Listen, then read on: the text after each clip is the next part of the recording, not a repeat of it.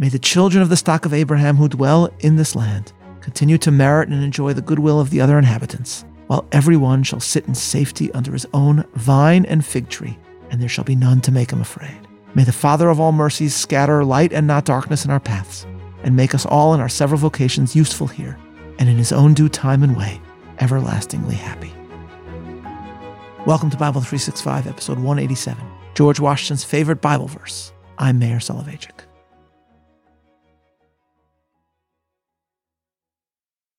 What was George Washington's favorite Bible verse? The answer, according to the Mount Vernon website, can be discovered in a phrase found throughout Washington's correspondence. Quote, "Under their vine and fig tree" is a phrase quoted in the Hebrew Scriptures in 3 different places: Micah 4:4, 1 Kings 4:25, and Zechariah 3:10. George Washington used this phrase multiple times in correspondence throughout his life, and one can find Washington reference it almost 50 times. Of the 3 passages, it is most likely that he was citing Micah 4:4 in his writings.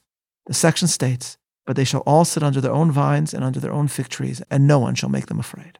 The phrase refers to the independence of the peasant farmer who was freed from military oppression. In the biblical passage, there is a juxtaposition of the simple life with that of royalty or the state.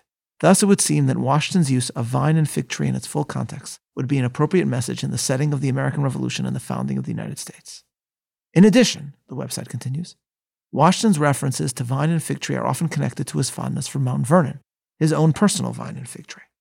For example, the phrase is utilized in reference to Mount Vernon in Washington's letter to Dr. James Anderson in 1797. The phrase was, however, utilized in differing contexts during the time period. For example, the phrase vine and fig tree was even connected to tolerance of immigration to America.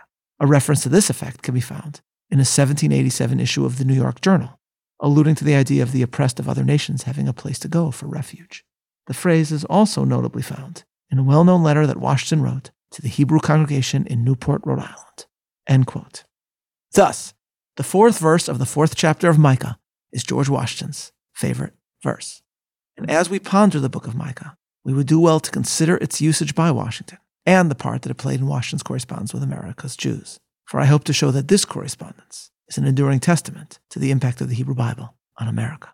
The opening of the book of Micah is akin to that of Isaiah and allows us to understand that, like Isaiah, Micah seeks to describe the descent of Assyria upon northern Israel and southern Judah. Chapter 1. The verse of the Lord that came to Micah the Morashlite in the days of Yotam, Achaz, and Chizkiah, kings of Judah, which he saw concerning Samaria and Jerusalem. Hear, all ye people, hearken, O earth, and all that therein is, and let the Lord God be witness against you, the Lord from his holy temple. For behold, the Lord cometh out of his place, and will come down and tread upon the high places of the earth. And the mountains shall be molten under him, and the valleys shall be cleft as wax before the fire, and as the waters that are poured down a steep place. For the transgression of Jacob is all this, and for the sins of the house of Israel. This description of disaster and of Israel's sin continues for several chapters. And then another obvious parallel to Isaiah appears, a vision of the end of days. Micah's 4th chapter begins as follows. But in the end of days it shall come to pass that the mountain of the house of the Lord shall be established in the top of the mountains, and it shall be exalted above the hills, and people shall flow unto it. And many nations shall come and say, Come, and let us go up to the mountain of the Lord and to the house of the God of Jacob, and he will teach us of his ways, and we will walk in his paths. For the Torah shall go forth from Zion, and the word of the Lord from Jerusalem. And he shall judge among many people, and rebuke strong nations afar off. And they shall beat their swords into plowshares, and their spears into pruning hooks.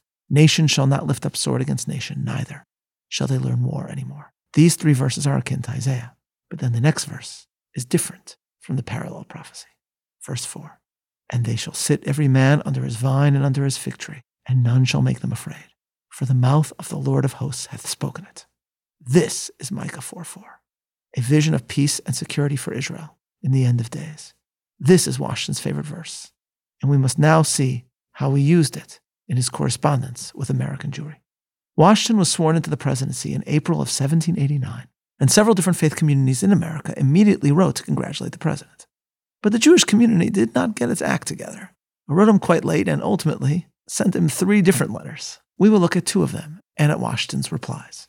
In May of 1790, a good year after Washington's presidency began, the Jews of Savannah wrote to Washington to congratulate him.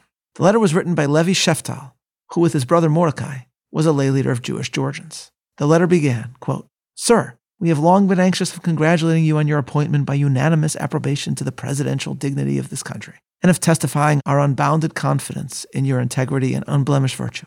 Yet, however exalted the station you now fill, it is still not equal to the merit of your heroic services through an arduous and dangerous conflict, which has embosomed you in the hearts of her citizens. Our eccentric situation, added to a diffidence founded on the most profound respect, has thus long prevented our address." End quote. In other words, the Jews of Savannah are saying, you might be wondering why you haven't heard from American Jewry for a year since becoming president. It's because, they write, we respect you too much, and due to our diffidence, we were a little afraid to write you. The letter continues, quote, "Yet the delay has realized anticipation, giving us an opportunity of presenting our grateful acknowledgments for the benedictions of heaven through the energy of federal influence and the equity of your administration. Your unexampled liberality and extensive philanthropy have dispelled that cloud of bigotry and superstition which has long as a veil shaded religion, unriveted the fetters of enthusiasm, enfranchised us with all the privileges and immunities of free citizens, and initiated us into the grand mass of legislative mechanism." End quote. In other words, the Jews of Savannah are taking pains in their congratulations to say, it's too bad we wrote you so late, but we have been at least now able to see in the unfolding of your administration the equality with which you have treated everyone. Now, in responding, all Washington needed to do was to thank them politely. But Washington did much more than that. Washington assured Savannah's Jewry that he took no insult in the lateness of the correspondence, and then he continued as follows, quote, "I rejoice that a spirit of liberality and philanthropy is so much more prevalent than it formerly was among the enlightened nations of the earth, and that your brethren will benefit thereby in proportion as it shall become still more extensive." End quote. Washington thus means to emphasize that even as Jews have been granted equality at the federal level, he knows that not all state positions are yet open to them, and he hopes that they soon will be. Washington knows that Jews will use this letter, publicize it, to lobby for equality across the board. He seeks to help them to do so. And then, in the final paragraph, Washington writes words which are, I think, among the most extraordinary in American Jewish history. Quote, "May the same wonder-working deity who long since delivering the Hebrews from their Egyptian oppressors, planted them in the promised land, whose providential agency has lately been conspicuous in establishing these United States as an independent nation, still continue to water them with the dews of heaven, and to make the inhabitants of every denomination participate in the temporal and spiritual blessings of that people, whose God is the God of the Bible." And Washington here uses, instead of the phrase, the God of the Bible, a version of the Hebrew name of God that Jews do not pronounce. That is how the letter ends. Washington, then, is doing much more than responding to a letter. He is seeking to make the Jews of America feel as if they truly belong. And so what he tells them is that the God who performed miracles for you in the Exodus is the same God that performed miracles for us. And Washington also adds that this God who blessed you in the past is blessing you still. Washington is saying that the Hebrew Bible inspires America. The story of the Exodus inspires America. And he is adding, I am thinking of the inspiration of the Hebrew Bible in my welcome to you. That was Washington's letter to Savannah's Jews. Then, in August of 1790, the President of the United States paid a visit to Newport, Rhode Island, and there received a letter from the Jewish community's lay leader, Moses Seixas. Seixas wrote that, quote, "Deprived as we heretofore have been of the invaluable rights of free citizens, we now, with a deep sense of gratitude to the Almighty Disposer of all events, behold a government erected by the majesty of the people, a government which to bigotry gives no sanction, to persecution no assistance, but generously affording to all liberty of conscience and immunities of citizenship, deeming every one, of whatever nation, tongue, or language, equal parts of the great governmental machine. This so ample and extensive federal union, whose basis is philanthropy, mutual confidence, and public virtue, we cannot but acknowledge to be the work of the great God, who ruleth in the armies of heaven and among the inhabitants of the earth, doing whatever seemeth him good." Washington responded immediately the very next day, and he wrote in part, quote, "The citizens of the United States of America have a right to applaud themselves for having given to mankind examples of an enlarged and liberal policy, a policy worthy of imitation. All possess alike liberty of conscience and immunities of citizenship. It is now no more that toleration is spoken of as if it was by the indulgence of one class of people that another enjoyed the exercise of their inherent natural rights. For happily the government of the United States, which gives to bigotry no sanction, to persecution no assistance, requires only that they who live under its protection should demean themselves as good citizens in giving it on all occasions their effectual support." End quote. The most famous phrase in Washington's response here is his description of the American government as one which gives to bigotry no sanction. But as you have heard, it was Moses Satius that first composed those words. But Washington adds a sentence of his own prior to this phrase, and that is, "It is now no more that toleration is spoken of as if it was by the indulgence of one class of people that another enjoyed the exercise of their inherent natural rights." Washington is saying that perhaps in certain other countries you were tolerated, and that may have been a blessing, considering the alternative. But he is emphasizing that the watchword of America is not religious toleration. We are going much further than that. We are embracing equality. You are not here, he is saying to the Jews, because we are allowing you to be. You deserve to be here just as much as us. This is the sentence that Washington adds, and it is exquisite. Now, at this point, it seems that the nature of these two letters are different. In one, Washington references biblical miracles, while in the other, he describes political equality. One is about theology, the other is about politics.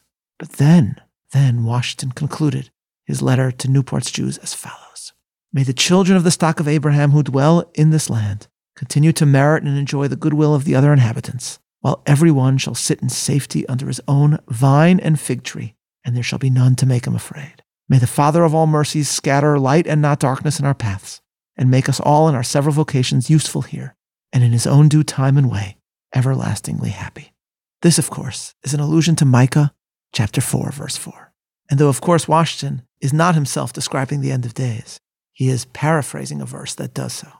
One can therefore say that in his Savannah letter, Washington references the Exodus, the beginning of biblical Israel's national history. And then, in his words to Newport's Jews, he alludes to Micah's description of the ultimate conclusion of biblical Israel's history, the end of days and the redemption of the world. The two work together in tandem, and taken as one remind us how the founders were often inspired by the Hebrew Bible and how this inspiration fueled their embrace of American Jewry. We owe it to our American Jewish predecessors, as well as to the American founders, to continue to reflect the faith of the Hebrew Bible that Washington himself clearly so ardently admired. This is Mayor Soloveitchik, looking forward to learning together tomorrow, signing off.